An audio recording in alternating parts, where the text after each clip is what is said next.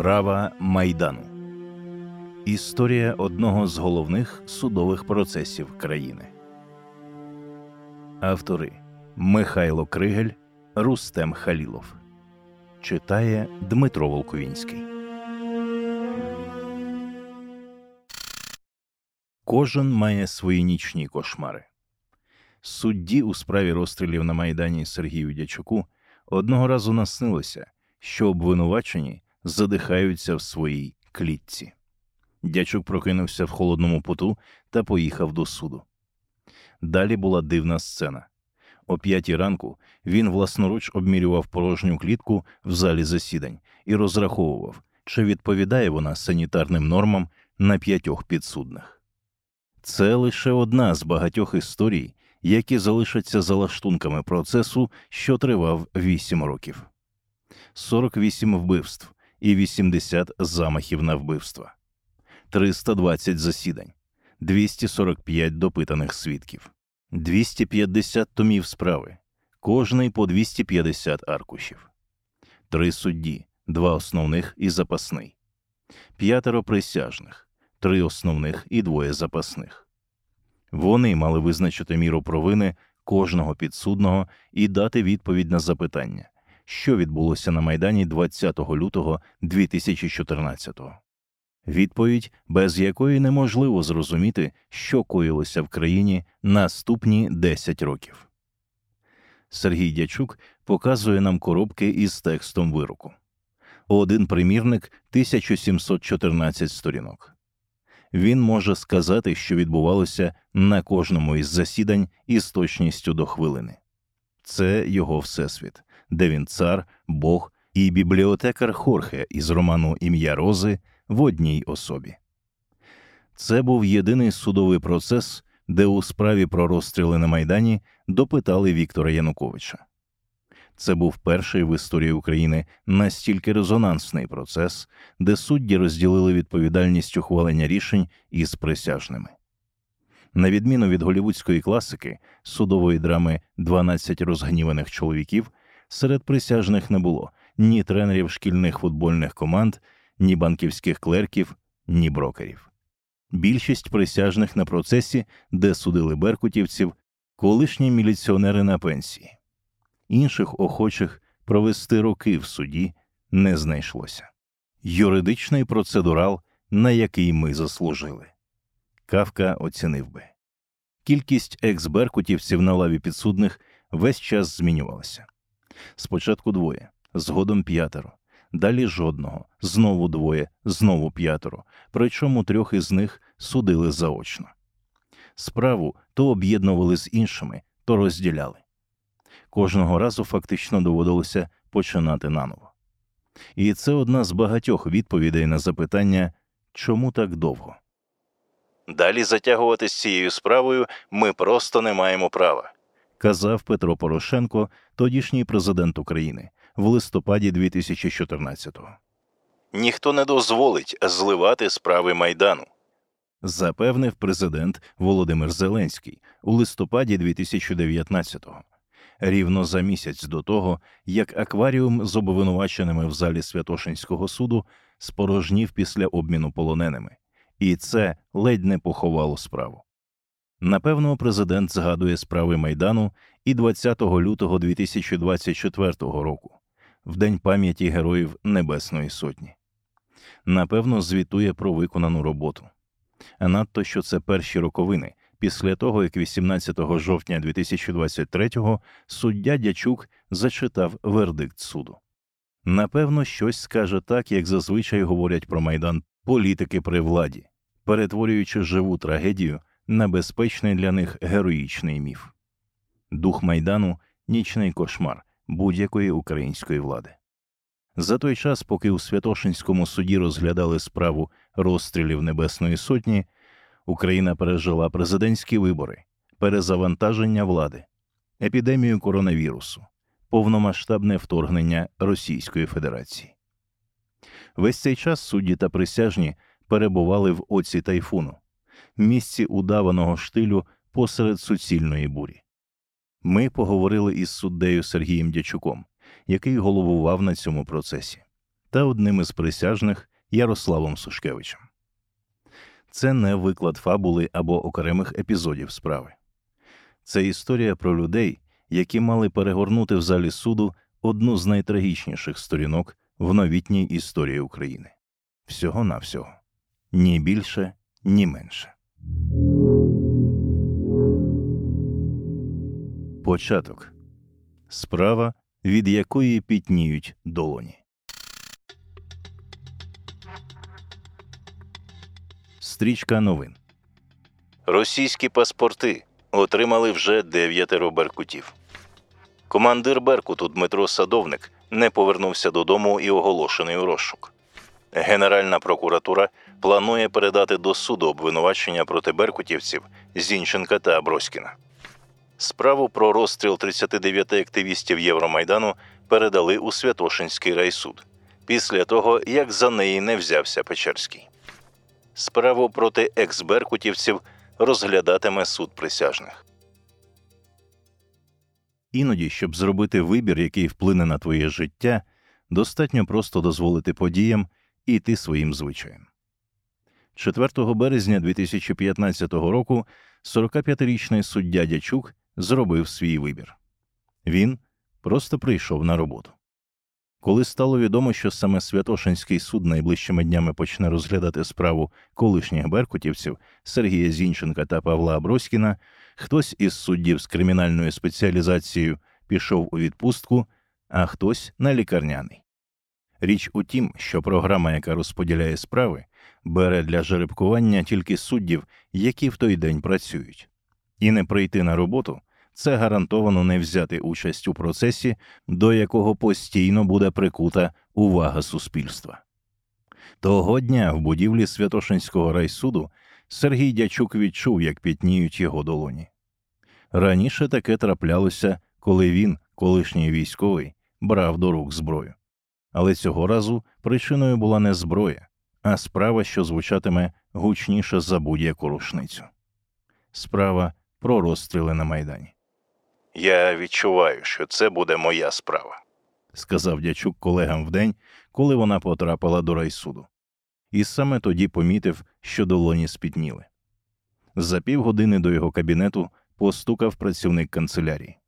«Сергію Івановичу, все, це ваша справа», – сказав він. Це не перший його резонансний процес. В 2004 році Дячук розглядав справу про катастрофу літака Ту-154 авіакомпанії «Сибір», який у 2001 році летів із Тель-Авіва до Новосибірська і був збитий над Чорним морем. Трагедія сталася в момент проведення бойових пусків ракет під час українсько-російських навчань. Згодом саме Дячук оголошував вирок екс-представнику Путіна в окупованому Криму Олегу Белавинцеву. 2019-го його заочно засудили до 13 років позбавлення волі. Попри всю резонансність і важливість справи Майдану, Дячук не очікував, що її розгляд затягнеться на 8 років. «В принципі, це було реально за 2 роки закінчити», – думав він на початку судового процесу. Розраховував на відносно швидкий перегляд справи і Ярослав Сушкевич. У 2015-му йому було 39. І саме йому випало стати одним з 5 присяжних, яких залучили до цієї справи. Як тоді набирали? Дзвонили з суду тим, кого знають, бо треба було закрити штатку. Тому в основному це колишні співробітники міліції, пояснює він. З наших присяжних 1 журналіст, 2 колишні працівники ДАІ, колишній начальник територіального відділу міліції, ну і я, наймолодший з усіх. Сушкевич, київський інженер за освітою, більшу частину професійного життя був дільничним інспектором. Можливо, працював би й далі, якби одного лютневого вечора не посварився з сусідом, який нещодавно вийшов із тюрми. «Я дільничний, а він бандит. Зустрілися 2 самотності», – з посмішкою згадує ситуацію Сушкевич тепер. А тоді сміятися не було над чим. Сусід підстеріг Ярослава в під'їзді та вдарив його 27-сантиметровим ножем. Нападник повернувся за ґрати. А Сушкевичу, який того дня втратив багато крові, лікарі сказали: треба залишати роботу, бо інакше здоров'я не витримає. Вже коли Сушкевич став присяжним у справі Майдану, вирішив відновитися на службі. «Ніхто ж не розраховував, що це буде 8 років, розумієте?» – каже він.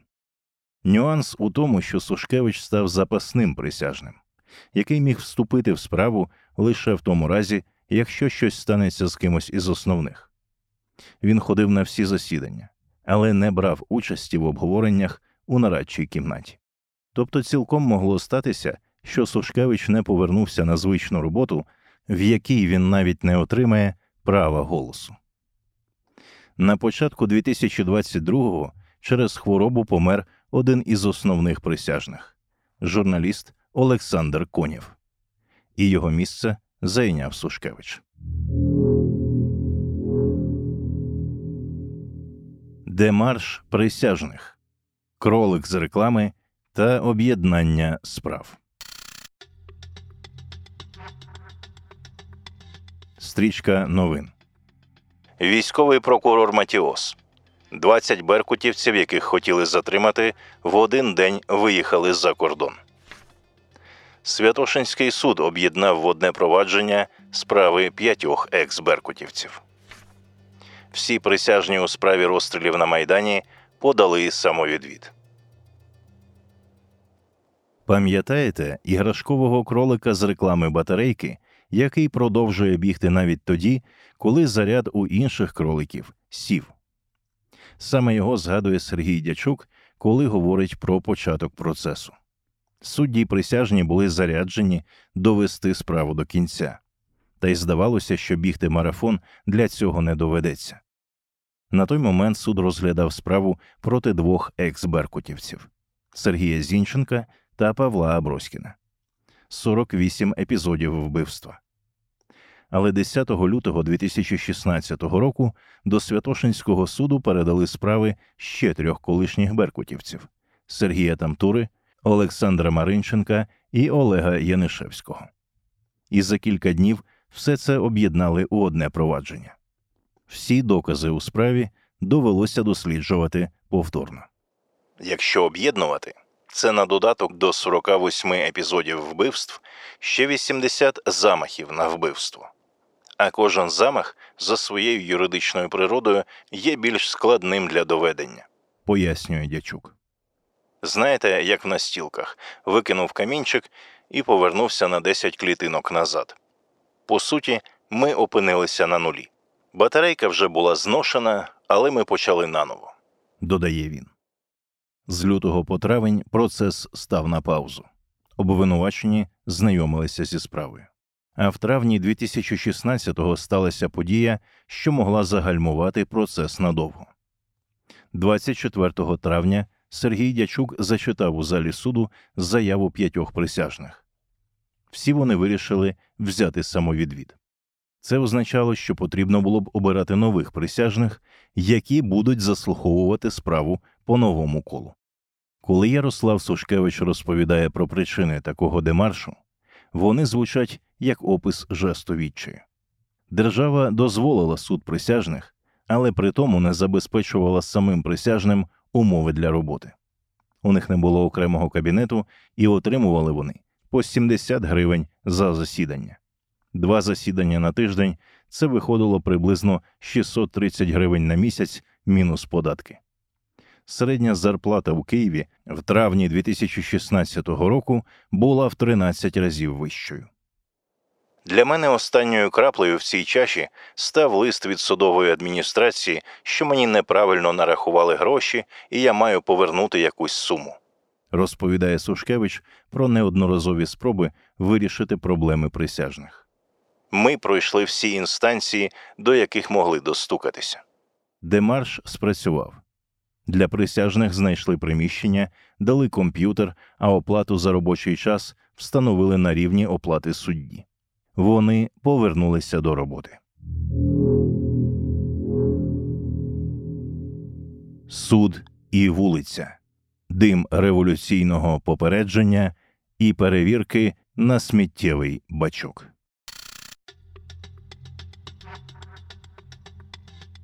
Стрічка новин. Правий сектор блокує виїзд із СІЗО із беркутівцями. Праворадикали Сі-14 зірвали суд над Беркутом. Поліція штурмом взяла Святошинський суд у Києві. Хто першим спадає вам на думку, коли ви чуєте слово «суддя»?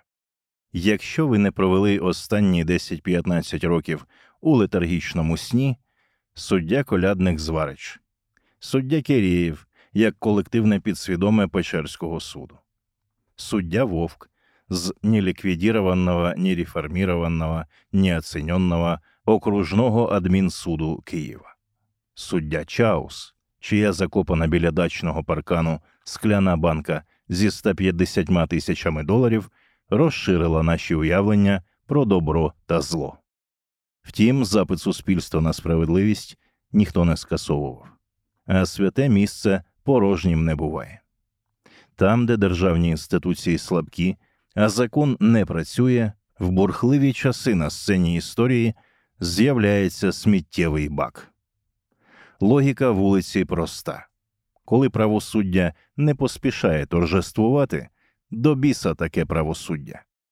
Було б дивно, якби за 8 років процесу над екс-беркутівцями, що збігся з постмайданною травмою і війною, судді та присяжні у справі розстрілів на Майдані не відчули б на собі гарячого революційного подиху вулиці. Цей подих – важлива частина нашої історії останнього десятиліття.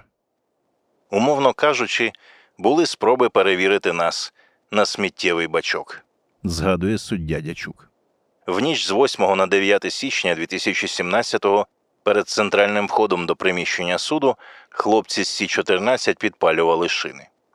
Я вийшов до них і кажу: «Хлопці, дивіться, ви спалили вивіску державної установи з гербом і знищили державний прапор.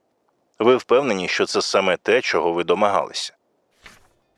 Дим революційного попередження затягнув будівлю, бо завтра почнуть випускати убивць Небесної Сотні», повідомили тоді у Фейсбук праворадикали з організації Сі-14. 25 листопада 2016-го дим революційного попередження активісти не пускали, проте заблокували виїзди з Лук'янівського СІЗО, звідки мали вести екс-беркутівців до суду на допит по відеозв'язку Віктора Януковича. Найцікавішою в цій історії була реакція тодішнього голови МВС Арсена Авакова. Він пояснив, що, цитата, «мотиви цих людей, активістів, нам зрозумілі, і багато в чому ми їх поділяємо». Кінець цитати. І отже, МВС не братиме участі в розблокуванні СІЗО. Бджоли проти меду. Головний поліцейський проти дотримання законів. А втім, суддя Дячук вважає, що перевірки на сміттєвий бачок на процес суттєво не вплинули. Ці випадки не виходили за межі загальної напруги в суспільстві через недовіру до судової системи. Люди мали право так оцінювати нас, оскільки це реальність. Якщо голову Верховного суду тримали під вартою за неправомірну вигоду, ми ж розуміємо, що цей негатив переноситься на кожного суддю. Цікава деталь. Під час першої невдалої спроби допиту Януковича дістатися до суду заважали не тільки екс-беркутівцям, але й присяжним. І це було не справою рук активістів. Ярослав Сушкевич розповідає, саме того ранку його викликали на роботу. Контрольно-ревізійне управління зацікавилося його зарплатнею. Іншого присяжного викликали на ранок до прокуратури. А ще до одного. На вулиці підійшли особи в цивільному і запропонували пройти із ними. Проте в жодному з випадків змінити плани присяжних не вдалося. Всі троє поїхали до суду. Обмін. Мертва точка на марафонській дистанції. Стрічка новин. Прокурорів, які вели справу розстрілів на Майдані, виключили із судового процесу. Суд відпустив екс-беркутівців з-під варти. Активісти блокують виїзди із Лук'янівського СІЗО. Без екс-беркутівців ми б не отримали наших розвідників. Ми перебуваємо в становищі залізничних пасажирів, що зазнали аварії в довгому тунелі. А саме в тому місці, де вже не видно світла початку, а світло кінця ледь марить.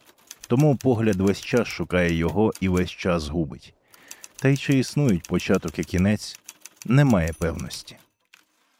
Коли слухаєш розповіді судді Дячука про розгляд справи Майдану в суді, згадуєш притчу Франца Кафки «Залізничні пасажири». Місце катастрофи в довгому тунелі Дячук називає без вагань – 29 грудня 2019-го. Того дня лава підсудних спорожніла. Усі 5 обвинувачених беркутівців потрапили під обмін і були видані сепаратистам з ДНР, ЛНР. Аби юридично легітимізувати це рішення, Київський апеляційний суд змінив запобіжний захід 5 екс-беркутівцям з утримання в СІЗО чи домашнього арешту на особисте зобов'язання. Це стало можливим лише після того, як генпрокурор Рябошапка терміново усунув групу прокурорів на процесі. Прокурори, які були в справі з її початку, відмовились клопотати перед судом про звільнення обвинувачених з-за ґрат. От дійсно мертва точка для нас на цій марафонській дистанції – це обмін. Згадує суддя Дячук. Повністю збилося дихання. Скажу відверто. Були думки про те, що ми не закінчимо цю справу. Це було неймовірно важко морально. З різних боків я чув, навіщо воно тобі, ми ж з самого початку казали «кидай». Підтримки в принципі, окрім сім'ї, не було. Навіть учасники процесу мали сумніви, чи ми вийдемо з цього нокдауну. Можна звільнятися, можна вже кудись іти. І сталося це саме тоді, коли ми мали вийти на дебати сторін, а далі нарадча кімната і вирок. 29 грудня 2019-го. Орієнтовно о 21:25 аеропорт Бориспіль.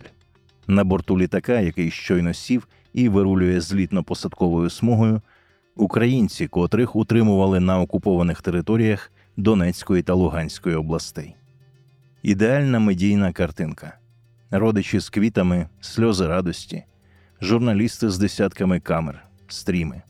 Перші обійми та рукостискання звільнених людей належать йому – людині в чорному пальті, президенту і рятівнику.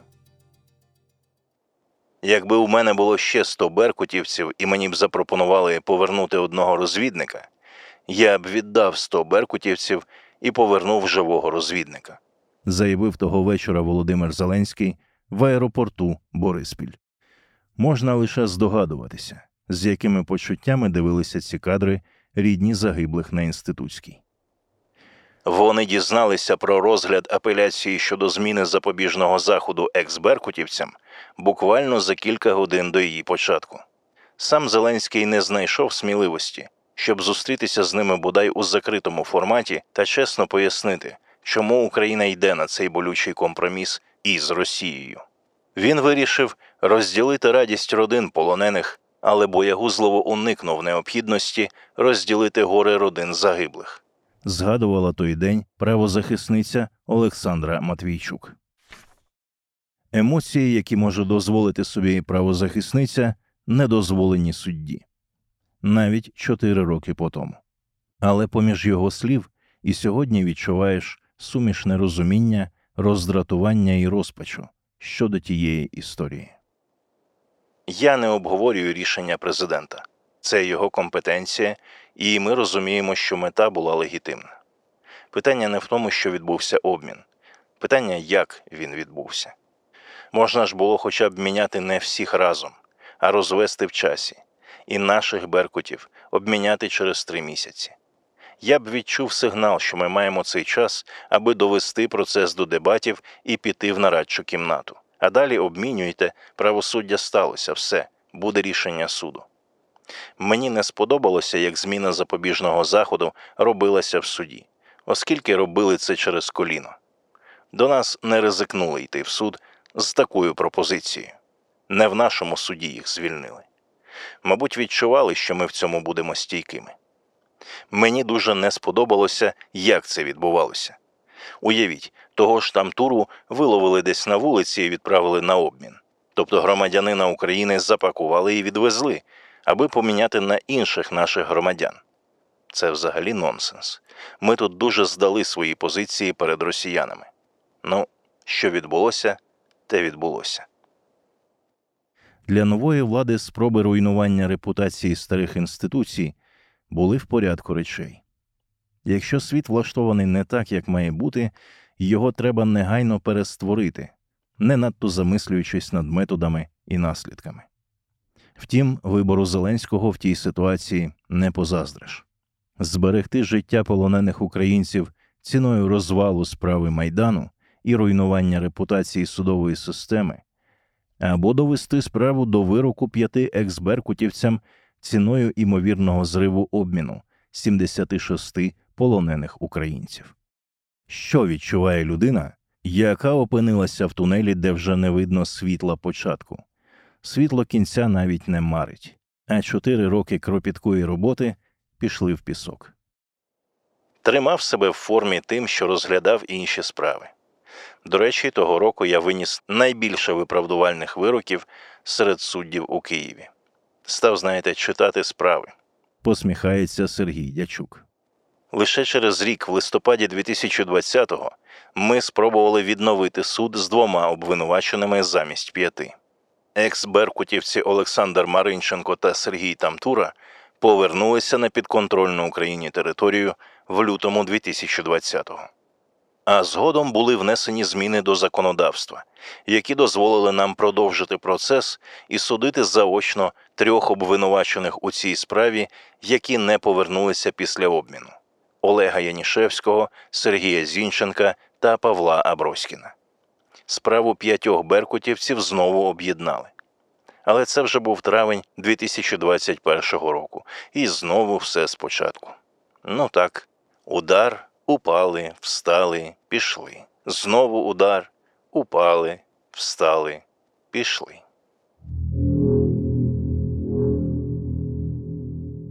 Велика війна.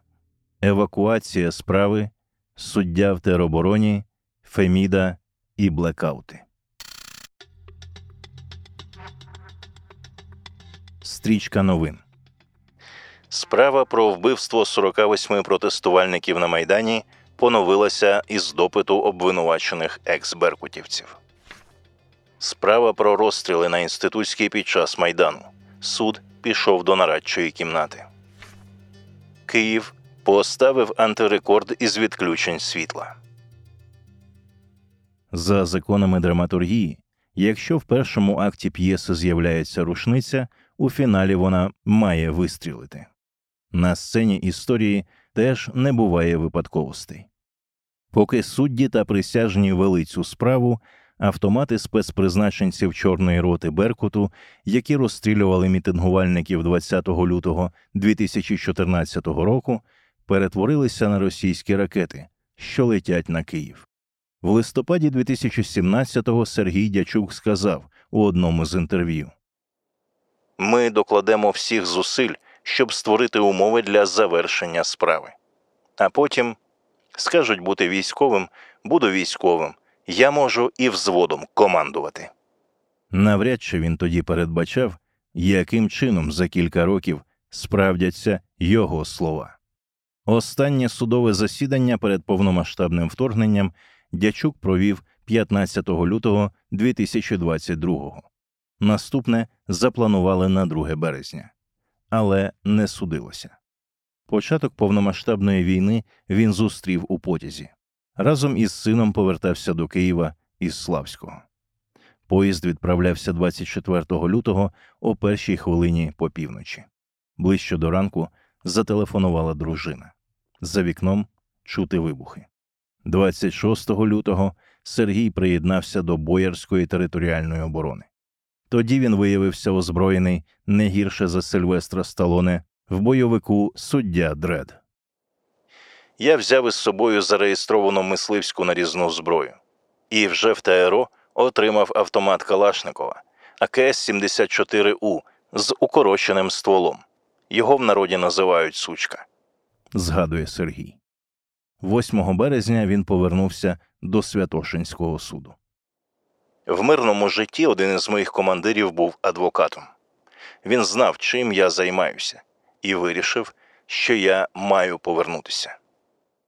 Перше, про що подбав Дячук після повернення до Києва – безпека зібраних у справі беркутівців матеріалів. Скільки важить 8 років історії країни, сотні годин допитів обвинувачених і показань свідків, тисячі сторінок експертиз? Відповідь – 1 диск на 4 терабайти. Саме він був у наплічнику співробітників НАБУ, коли на початку березня 2022-го ті їхали з Києва до Львова. Святошинський суд не евакуювався, тому могло статися все, що завгодно, розповідає Сергій Дячук. Я знав, що НАБУ частково передислокується до Львова. Зв'язався із дівчиною Уляною, яка працює в бюро. Вона з групою швидкого реагування приїхала до мене, всі озброєні. Я попросив, щоб копія матеріалів справи, пакунок із диском, поїхав до Львова із ними.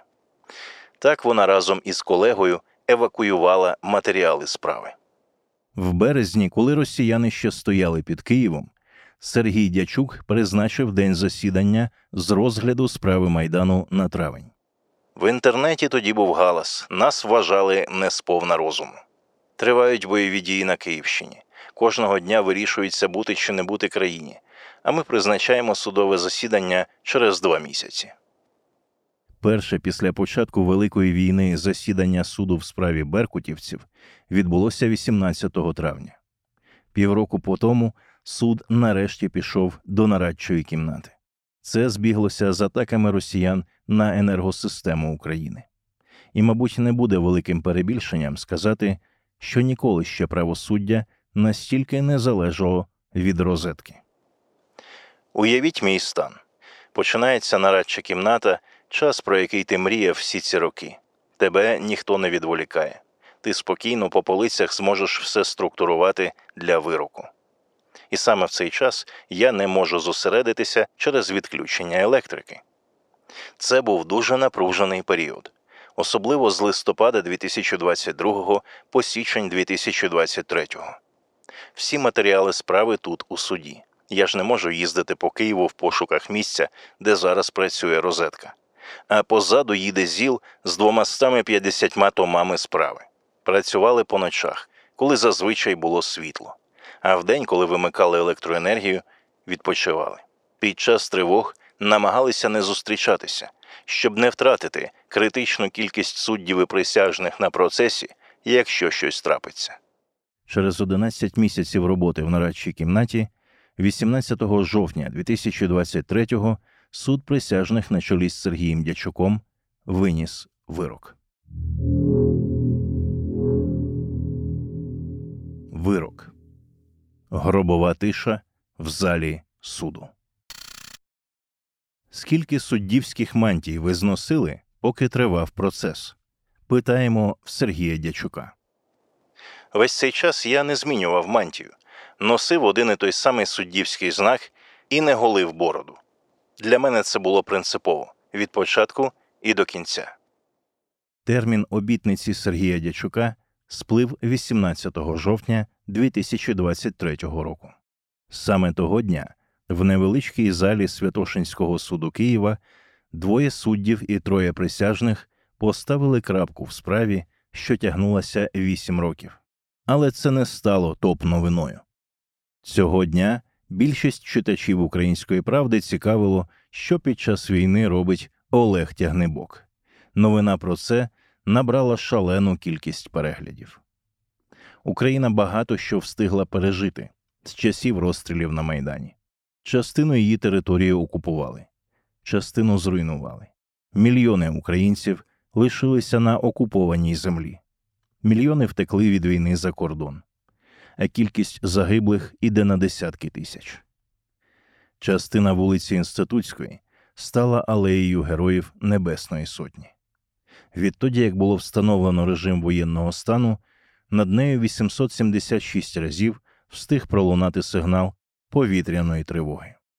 Тим часом кілька людей роками збиралися по вівторках і четвергах і слухали про те, що сталося на цій вулиці 20 лютого 2014 року, коли країна була ще зовсім іншою. І нарешті дійшли висновку. 17 жовтня ми закінчили працювати десь о 21 годині. Проголосували останнє питання. Розповідає Сергій Дячук. Я залишився тут оформляти рішення суду десь до опівночі. А після опівночі, вже 18 жовтня, це рішення почали вносити до програми. Вона ще кілька годин його їла, щоб прийняти такий обсяг. Суд встановив, у мітингувальників стріляли не загадкові закордонні снайпери, а українські силовики. Суд встановив, розстріл людей на Інститутській не можна вважати терактом. Янишевського засудили до довічного позбавлення волі, а Броськіна та Зінченка – до 15 років тюрми. Всі вони винні в масових вбивствах протестувальників. Де зараз перебувають всі троє – невідомо. Маринченка засудили до 5 років за перевищення службових повноважень, але він вже відбув це покарання у СІЗО. А Тамтуру виправдали за всіма статтями. Журналісти, які були на останньому засіданні, чекали звичних у таких ситуаціях оплесків або обурених вигуків. Але присутні в залі зустріли вирок гробовою тишею. Можливо, окрім Маринченка і Тамтури, фінал судового процесу не задовольнив нікого. Якими були головні претензії? Прокурорам не сподобалось, що обвинувачених виправдали за статтею про тероризм. Адвокатам, що 3 екс-беркутівців визнали винними в навмисних вбивствах. А суспільству, що в підсумку головного судового процесу країни ніхто не опинився за ґратами. Проте це ще не кінець. Сторона обвинувачення заявила, що оскаржуватиме вирок у повному обсязі. Ми хотіли, щоб родичі загиблих отримали справедливе рішення. Десь воно вийшло суворим, оскільки щось не встановлено, щось навпаки встановлено, те, проти чого заперечували потерпілі, але інших даних у нас нема, сказав Дячук після винесення вироку. Справедливість нашого суду полягає в тому, що ми не шукали оплесків і не боялись слова «ганьба», додав він. Аби роздрукувати необхідну кількість екземплярів вироку, одна з київських типографій працювала 2 дні. Папери заполонили кімнату, в якій колись радилися присяжні. Сергій Дячук не був на Майдані 20 лютого 2014 року. Не вдихав чорний дим, не відновлював барикади, не бачив, як падали люди. Але почнеться процес. І подумки він перебуватиме на тій лютневій площі і вулицях поруч з нею всі ці роки. І жодного разу за цей час не піде на Майдан просто заради прогулянки. 8 років у моїй квартирі лунали постріли. В 2015-му, коли я взяв цю справу, мій син пішов до 1 класу. Зараз він закінчує школу, каже Дячук. Він знає по прізвищах всіх загиблих Небесної Сотні і загиблих міліціонерів. Інколи я демонстрував йому відео, щоб він свіжим оком знайшов там якісь моменти, які міг не побачити я. Забрати це від сім'ї фактично було неможливо. Робота тривала і вдома, додає він. За день після оголошення вироку Дячук захворів, як це буває, коли немає більше жорсткої потреби триматися в тонусі. Під час процесу в нього була можливість податися на конкурс до Верховного суду, але він не став. Змінивши місце роботи, він би втратив справу. Зате тепер каже, його суддівська кар'єра не завершилася, але відбулася на всі 100%. Присяжний Ярослав Сушкевич бачив протести на Майдані на власні очі. Але в 2004 році він був одним із тих міліціонерів, яких привезли, щоб стримувати учасників помаранчевої революції. Я у формі заходив у гастроном на Хрещатику, і черга з протестувальників розсипалася і казала: «Дайте хлопцям без черги, тому що вони ж на службі». Розумієте? Ми купляли ковбасу, батон і через всі ці барикади поверталися назад, згадує він. За 10 років все буде зовсім по-іншому. І найтяжчим для себе Сушкевич назве не роботу над вироком у 1714 сторінок, а дні, коли доводилося слухати батьків, які втратили на Майдані дітей. Справа Майдану в суді була схожа на спробу набрати води в кулак. Кисть руки залишиться мокрою, але вода протече крізь пальці. 20 беркутівців зникли напередодні їхнього затримання через те, що їх попередили. Екс-командира Чорної роти Садовника відпустили під домашній арешт, а потім він з'явився в Росії. 3 з 5 підозрюваних у справі про розстріли 20 лютого 2014 року отримали вирок заочно.